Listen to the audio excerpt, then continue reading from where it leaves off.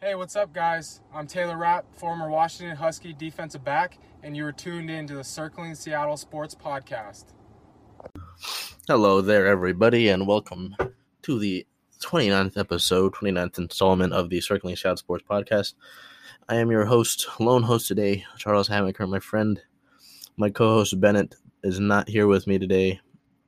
I had some prior obligations, so he will not be joining us this week, but he will be back next week, hopefully. So good to have him around for a bit. Just couldn't join us this week. Let's just right into it. Getting into our Seattle Seahawks news in their game against the Bills this past Sunday. Let's just get right into the scoring. Prior to kickoff at around 7:19 a.m., the Seahawks and head coach Pete Carroll agreed to a multi-year contract extension. That extension is going to keep him with the team through the 2025 season and effectively lay out the groundwork for him to be able to finish out his career as a coach and in general with the Seattle Seahawks. So obviously some good news there. I would consider it good news, but the game, not so much. The Bills started out the scoring with a 25-yard pass from Josh Allen to Isaiah McKenzie with 13:35 left in the first quarter. Then they would get the ball back after a 3-and-out from the Seahawks and score another passing touchdown to Tyler Kroft from 1 yard out with 7:35 left in the first. Heading in, so off the bat, automatically already down by 14 in that first quarter. The Bills would make it 17-0 with a Tyler Bass 44-yard field goal with 11:22 left in the second. Russell Wilson would add a 1-yard touchdown rush on a quarterback sneak, which we really don't see Russell run the QB sneak very often. He doesn't really run the ball much anymore, which I disagree with, but that's something to get into here later. So that would put the score at 17-7 with 6:40 left in the second quarter. Gabriel Davis would receive a touchdown pass from Josh Allen from 4 yards out, making it 24-7 with 4:03 left in the second. Jason Myers would add a 45-yard field goal to put it at 24-10 with 1:07 left in the second, and that is how we would go into half. Obviously, a big deficit, and just, in the first half and effectively in the game as a whole, no side of the ball really looked, no facet of the game where Seattle really looked like they were, there to play that day. Didn't look prepared. Didn't look like they were ready to play this Bills team. But let's continue on with the scores. Tyler Bass would add a 22-yard field goal with 11:55 left in the third quarter, putting out the Bills up by 17. DJ Dallas would get a 4-yard touchdown rush to put the Seahawks only down by 10 with 6:36 left in the third. Jason Myers would add a 44-yard field goal with 1:56 left in the third to put them within 7. And that is how we would go into the third quarter. Obviously, building some hope, like as the Seahawks have been in the past, sort of being the comeback kids in a way. But Zach Moss would have a 1-yard rushing touchdown with 11:27 left in the fourth to put the Bills up by 14 again. Josh Allen would get a 3-yard touchdown rush with 9:38 left in the fourth to then put the Bills up 21-20. To put the Bills up 41-20, 21-point differential. David Moore would catch a touchdown pass from 55 yards out with 8:50 left in the fourth to put the Seattle down by 14 again. But Tyler Bass would add a 31-yard field goal with 4:17 left in the fourth to put Seattle back down by 17, and just sort of make it seem more out of reach. DK Metcalf would catch a touchdown from Russell Wilson from 7 yards out to put him down by 10 again with 1:51 left. But at that point, your hopes are essentially squandered, and that is how the game would end with a score of 44-34. 44-34, yes. As I mentioned, just really a game that the team really didn't seem like they were into it. Things just was slow. Obviously, in this game, the team recorded 7 sacks, which was good. Carlos Dunlap had a good game. Jamal Adams got a sack, in his first game back after being out like a month with an injury. But overall, it was just a really ugly game. 44 points is the most points allowed in the Pete Carroll era for the Seahawks. And it was just ugly. That's what it was. It was an ugly game. Pete Carroll made several comments in his post-game press conference as well as the press conference that he had today on Monday that I'm recording this. and it was a head scratcher, really. Um, it didn't make sense to me, considering that he said that the defense had a game plan centered around the Bills' rushing attack, and the Bills, as I mentioned with Bennett in the last episode, the Bills have a really bottom of the pack, bottom of the league run game. They're not a running team. Josh Allen can obviously run the ball, but they're not a running team. They're not, they don't post the run. In terms of early down pass rate over expected, in 2020, they're third in the league. Seahawks are first, Chiefs are second. It just doesn't make sense that you would game plan for a run game when the Bills, you've got Josh Allen and they've got Stephon Diggs, John Brown, and Cole Beasley, and they like to throw the ball. It does not make sense that you would go and say that. Pete Carroll did say also, as sort of a funny moment, he said that the Seahawks didn't have to announce his extension prior to the team allowing 44 points, but I don't know, just some of the comments were really interesting. He said that the issues on defense in this game against the Bills were not on the coaching. They were on the players and not executing. He said the things that we had practiced we didn't execute in the game, and that's I don't know, the blitzing. Pardon me, the blitzing just didn't make sense to me in several situations. I know he wanted to be aggressive, but he admitted that the jailbreak blitz, the A-man blitz on the 3rd and 16, when the Bills threw a screen, it was his call, Coach Carroll's call, to run that blitz. And I don't, they, from what I read, that the team ran a heavy amount of cover 0 and cover 1, which for a team that's been struggling in man coverage, and it's down Shaquille Griffin, and Quentin Dunbar, I guess, is dealing with a chronic knee injury. I guess that's something that just is a thing. It's not something that you want to be doing, especially if you're having issues with the pass rush. Something else was interesting about, for those who are wondering why the Seahawks are playing so far back, the corners are playing so far back, giving so much of a cushion. Carroll said we've backed off more than we should have a few times, and we were deeper than we should have been. Those are just technique principles. About Quentin Dunbar, he said that he's really a guy who plays on feel and a different style than just a straight on the line of scrimmage press guy. That's not been the way he plays. So as we learn him and adapt to him, we are trying to figure out how to best position him. I don't know about you, but giving up 10 yards in cushion is not good, especially when teams have been taking advantage of that. I mean, if teams weren't, passing to these guys who are getting the cushion, fine. But if I'm a quarterback and I see that my guy on the outside has 10 yards free on first, second down, any down, I'm going to say, hey, I'm going to take that. Just doesn't, make sense to me. To me, it's questionable. It's an issue, obviously, with the way that this offense has been playing. Obviously, Russell's been having a great year, but, with the way DK is playing and Tyler Lockett and the offensive line and Damian Lewis, who ranked highest amongst all offensive linemen in Week 9 and has been playing as a top 5 rookie in general in terms of Pro Football Focus's ratings. Just a great, solid guard out of LSU, and he's been playing a great game. The offensive line as a whole has been playing a great game. DJ Dallas had a solid week last week. He added a score this week. It doesn't make sense to me. The defense has been giving up so much, and if you want to contend in the Super Bowl, obviously the league is more offensive driven now. But as we all know from Super Bowl 48, obviously that was a while ago, but defense wins championships regardless.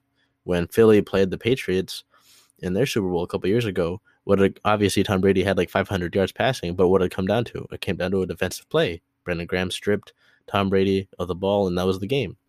It comes down to defense, whether it's making a play or a defense being dominant. Whether it's our Seahawks defense being dominant against the Broncos or Broncos dominating the Panthers defensively.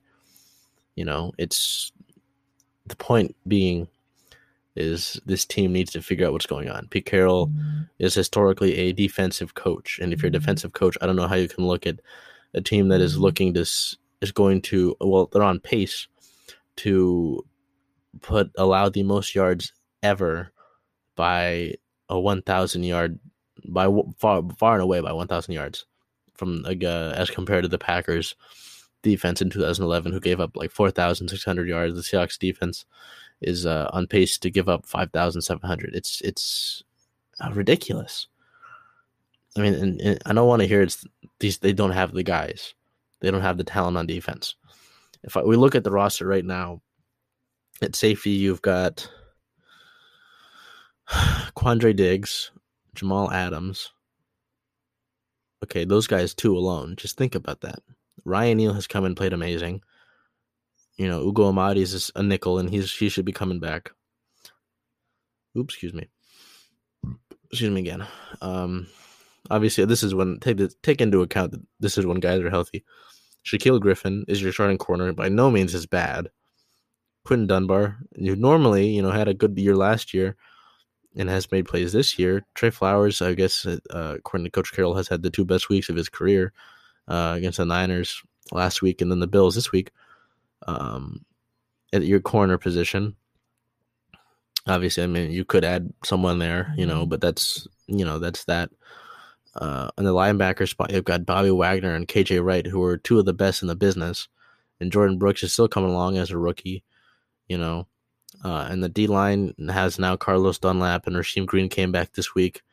Jerron Reed and Brian Mone and Poona Ford and Damon Harrison is in the wings. I'll get into that here in a second.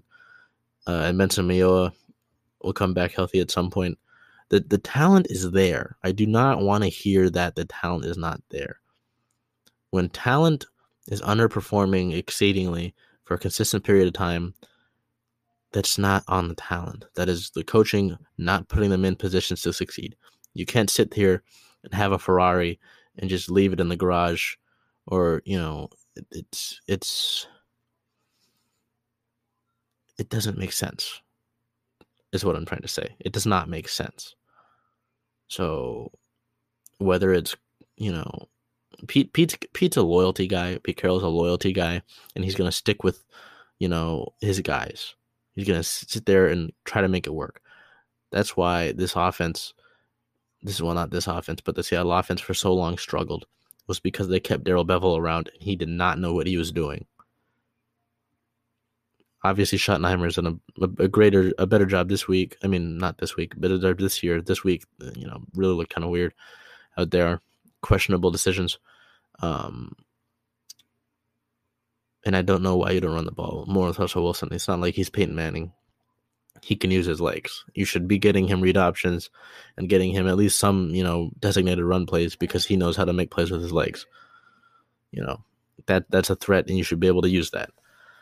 But as I'm saying, this is a coaching issue. Obviously, I'm sure some of it's execution, but in the vast majority of the issues that we can talk about, coaching is going to be at the center of that. So let's get injuries. Pardon me. Prior to the game, Carlos Hyde, Chris Carson, Shaquille Griffin, Mike Iupati, Benson Mayowa were all ruled out for Sunday's game against the Bills. On the Friday injury report, when it came to injuries coming out of the Bills game, Coach Carroll said that there were three main injuries coming out of that game. KJ Wright, DJ Reed, and Brian Mone. He said that KJ Wright and DJ Reed were okay after their ankle injuries, but Brian Mone had a pretty good high ankle sprain. It's going to be a problem for him right away. So that really opens the door to see Damon Harrison get some time. He's been ready, just been waiting to get a spot on the roster. They've said that they don't want to just force him onto the field when guys have been playing well. So this now opens the door to see Damon Harrison make his debut with the Seahawks here against the Rams at 125. Other team notes, last week against the 49ers, Bobby Wagner earned the NFC Defensive Player of the Week honor. This is the second time in his career that he's earned that honor. Kind of interesting to see that, considering Bobby Wagner is a sure Hall of Famer. The team signed Alex Collins to the practice squad and then would elevate him to play on the game on Sunday. He didn't really have much of an impact. Michael Kendricks was also added to the practice squad. The Seahawks cut Luke Wilson, tight end, obviously longtime fan favorite. This was more than likely due to the fact that the team had been calling other teams about potentially moving Jacob Hollister prior to the trade deadline, but were not able to do so, as well as the addition of Kobe Parkinson to the active roster. Those two factors were mainly what led to Luke Wilson being cut, and we could find him back on the practice squad here, but at the moment he is not with the current active roster. Carlos Dunlap had his contract reworked in the trade to acquire him. Dunlap will get a lower base salary, helping the Seahawks gain salary cap space. Obviously, this team's a little strapped for cash right now, so that deal really did help them. And finally, Russell Wilson filed a trademark for the phrase "Let Russ cook." He intends to make trademarked cookware and apparel. So certainly interesting there. Russell Wilson, smart guy, taking this thing now, this phrase that started with Seahawks Twitter and really blew up onto the national stage. Is going out in there and getting that money. So, good for him. He had a rough game this week. Obviously, the numbers will be there. You'll see he had 390 yards, 2 touchdowns passing, and a rushing touchdown. But he had 2 interceptions and 2 fumbles. So he didn't have a good game, and you can say it was this or it was that, but bottom line, those interceptions were kind of questionable. I will admit the fumbles weren't exactly his fault.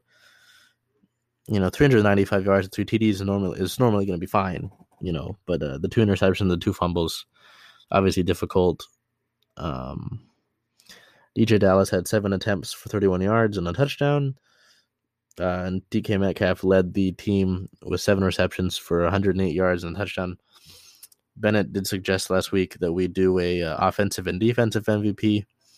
I am going to put my offensive MVP with DK Metcalf another week with 100-plus yards and a touchdown. And defensive MVP, I'm going to give it to Carlos Dunlap. He came in and he had a solid week. He had a sack and some tackles for loss and some quarterback pressure. So he really did come in and was effective in that game. Obviously, not the outcome that anybody really wanted on the Seattle side. But, it's even the best teams lose.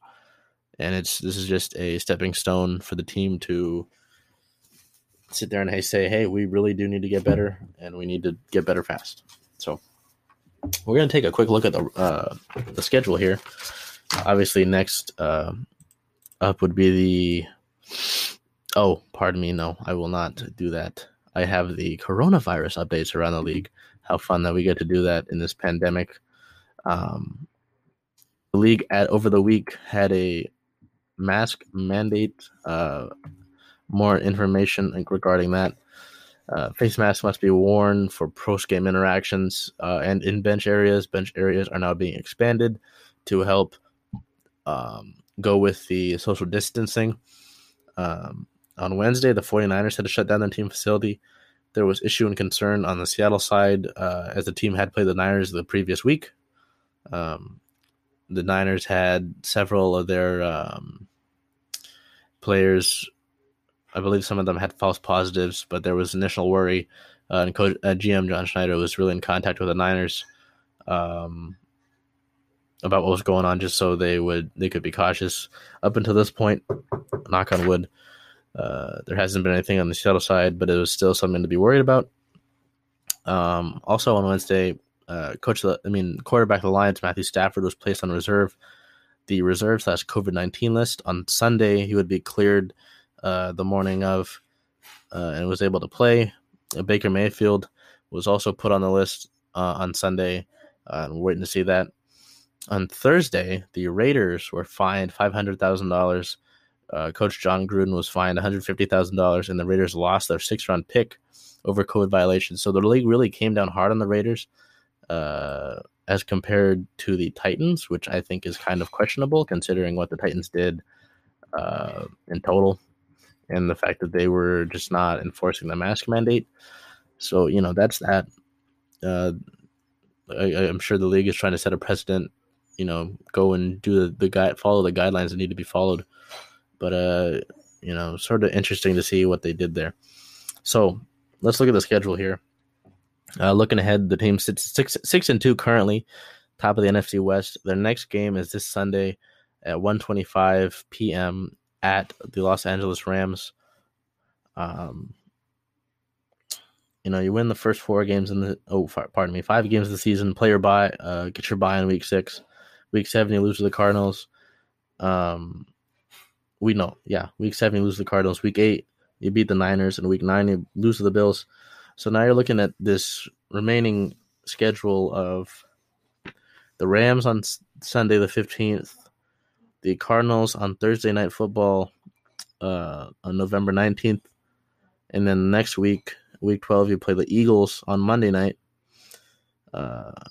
Week 13, you play the Giants and the Jets at home. The Eagles game is on the road, by the way.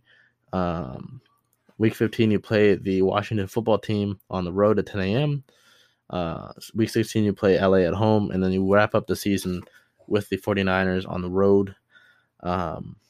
So in that,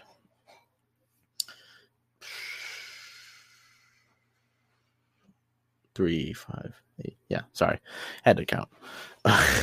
In that 8-game span, really, I think you really shouldn't lose any of these games.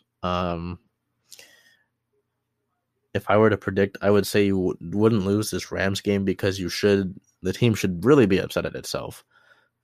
From top to bottom, from coaching the players, they really should be pissed off at what happened against the Bills and come back and play a good game against the Rams on the road. But this is the division, and especially the NFC West this year. The NFC West every year is crazy, but this year, especially, it's really difficult. So it's really important that the team is able to take care of business, because if they lose to the Rams, I believe that the Rams could potentially jump them in the standings. The Cardinals game, you should really look at what happened last time you played these guys, as well as what other teams have done with Carolina and Miami beating them recently. And just you gotta this division, you have to win your games. Obviously, you beat the Niners, and that was great, but you're 1-1 in the division so far, and you really need to straighten that out.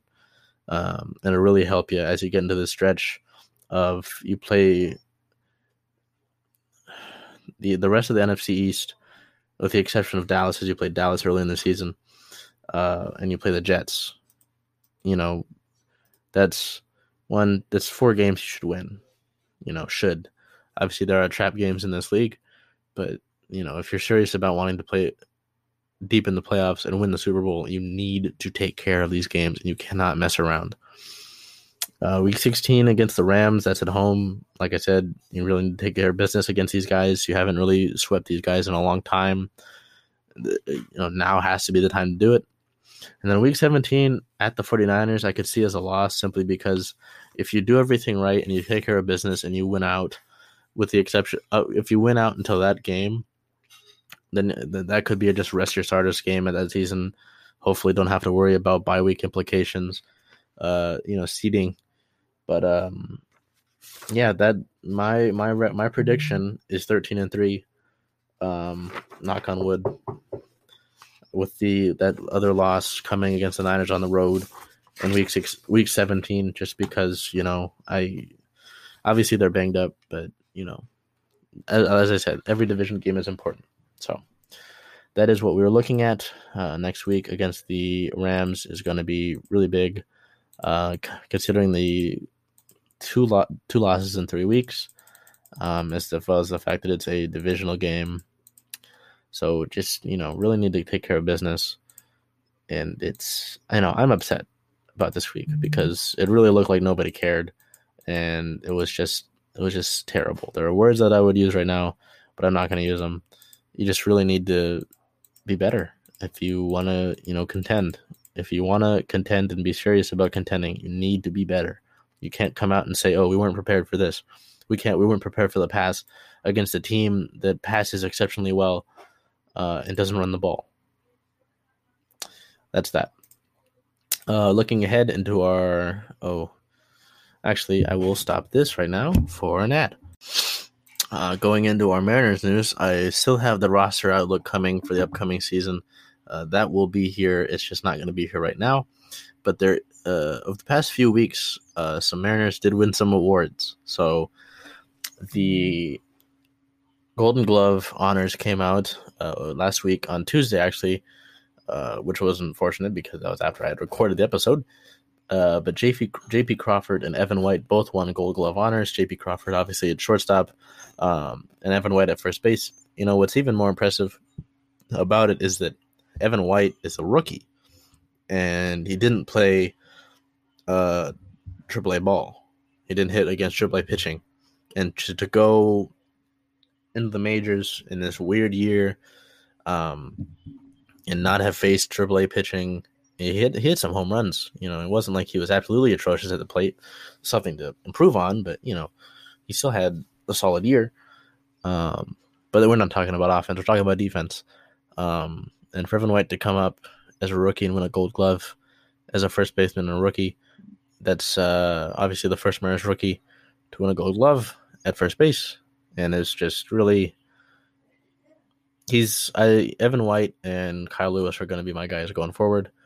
I do like J.P. Crawford as well, you know. But it was really, really happy to see those guys win those awards. And then Kyle Lewis, finally we got to hear the official news. A bunch of different outlets had announced their pick for Rookie of the Year for Kyle Lewis. But the official AL Rookie of the Year award was awarded today on Monday on MLB Network to Kyle Lewis. He won unanimously. All 30 first place votes went to Kyle Lewis. 11 home runs, 28 RBIs on the year. He's the first Mariners Rookie of the Year since 2001. He had a home run robbery of the year candidate. Just if you heard me talk about him before, you already know what I have to say about Kyle Lewis. I was able to meet him a couple of years ago.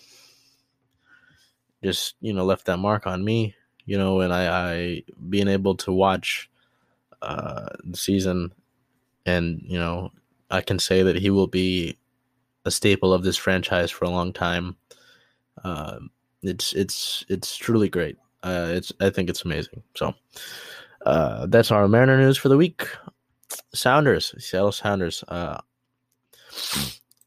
do I want to say this? Well, on Sunday, it was a big day for Seattle sports because the Seahawks played, obviously, but then the Sounders had decision day.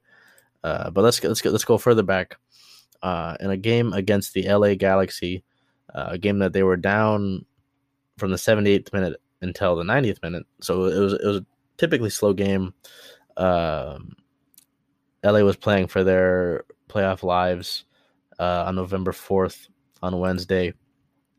Chicharito scored in the 78th minute for the LA Galaxy, but Raul would score a 93rd minute goal to tie it up and effectively eliminate the Galaxy from the playoffs. And then on Sunday, down to third place in the Western standings due to the points per game model that the MLS following considering the season. The league game was lost to the coronavirus. The third-ranked Sounders would play the seventh-ranked San Jose Earthquakes, and they would win 4-1 at CenturyLink Field. Nico Ladero scoring a goal in the 52nd minute. Raul Ruidiaz getting a 54th minute goal. So a little bit of thunder there within those 2 minutes. Jordan Morris adding a third goal in the 74th. And a cross from Jordan Morris bouncing off of Marco Lopez to go into the goal as an own goal, being the fourth goal.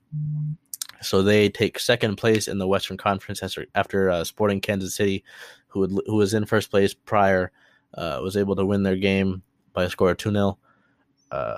Obviously did that. So the Sounders will face LAFC in the first round of the MLS playoffs. Let me find out what day that is, just so I don't give any false information. But it's having Raul for the postseason as they will is really huge. Guy's a goal machine and just kind of a spark. Not seeing it. Let me work on that while I speak here. But yeah, having him back, obviously there was a little bit of a scare considering he had COVID, but he has been deemed COVID recovered by the league, so he'll be back and it will be good. But it's exciting to see what's going on. The team has a little bit of time to prepare. They will face LAFC on Tuesday, November 24th at 7:30 p.m. on ESPN. So that will be, as we said, on Tuesday, a couple of days before Thanksgiving. So they've got some time now to sort of prepare and sort of rest prior to that game against LAFC. Obviously, if you know this club, you know there's some history there, especially last season. I believe LAFC is the 7th seed in this year's playoffs. So that's something to look forward to, and it's exciting. But for a couple of weeks, we will not have our Sounders news for a bit. So, take that with a grain of salt. But certainly exciting, just a testament to this franchise and the success that they've seen over the years. Seeing that continue is just something that's, we can't really take for granted. Pardon me. Don't know what happened to my speaking there. No Storm news, no Kraken news, no Seattle Dragon news, but I have bad UW Athletics news. The Washington versus Cal game that was scheduled for Saturday was canceled due to COVID-19 issues. Cal coach Justin Wilcox said that the significant number of players who were sidelined due to contact tracing ultimately led to that. Later on that day, Utah versus Arizona would also be canceled, so kind of dampened the Pac-12 opener weekend. And on Monday, Jimmy Lake would express disappointment in the Golden Bears COVID-19 protocols following the cancellation of that Pac-12 opener. I mean, obviously, if you prepare to play and you get all excited and then you're not able to play, I would be upset too, So they'll look forward to their game against Oregon State at home here in Seattle at 8 p.m. on Saturday. So let's hope that everything goes well. And we will be prepared to go over that next week. Other than that, Bennett. I know Bennett would be here and be wishing you all well. But we will get it back next week. Don't worry. I also want to say, if you are all at all interested in Star Wars, my friends Bennett and Omari and I have a podcast called I Have a Bad Feeling About This. It is a Star Wars podcast that kind of got created due to The Mandalorian Season 2 being out this season, and want to talk about that.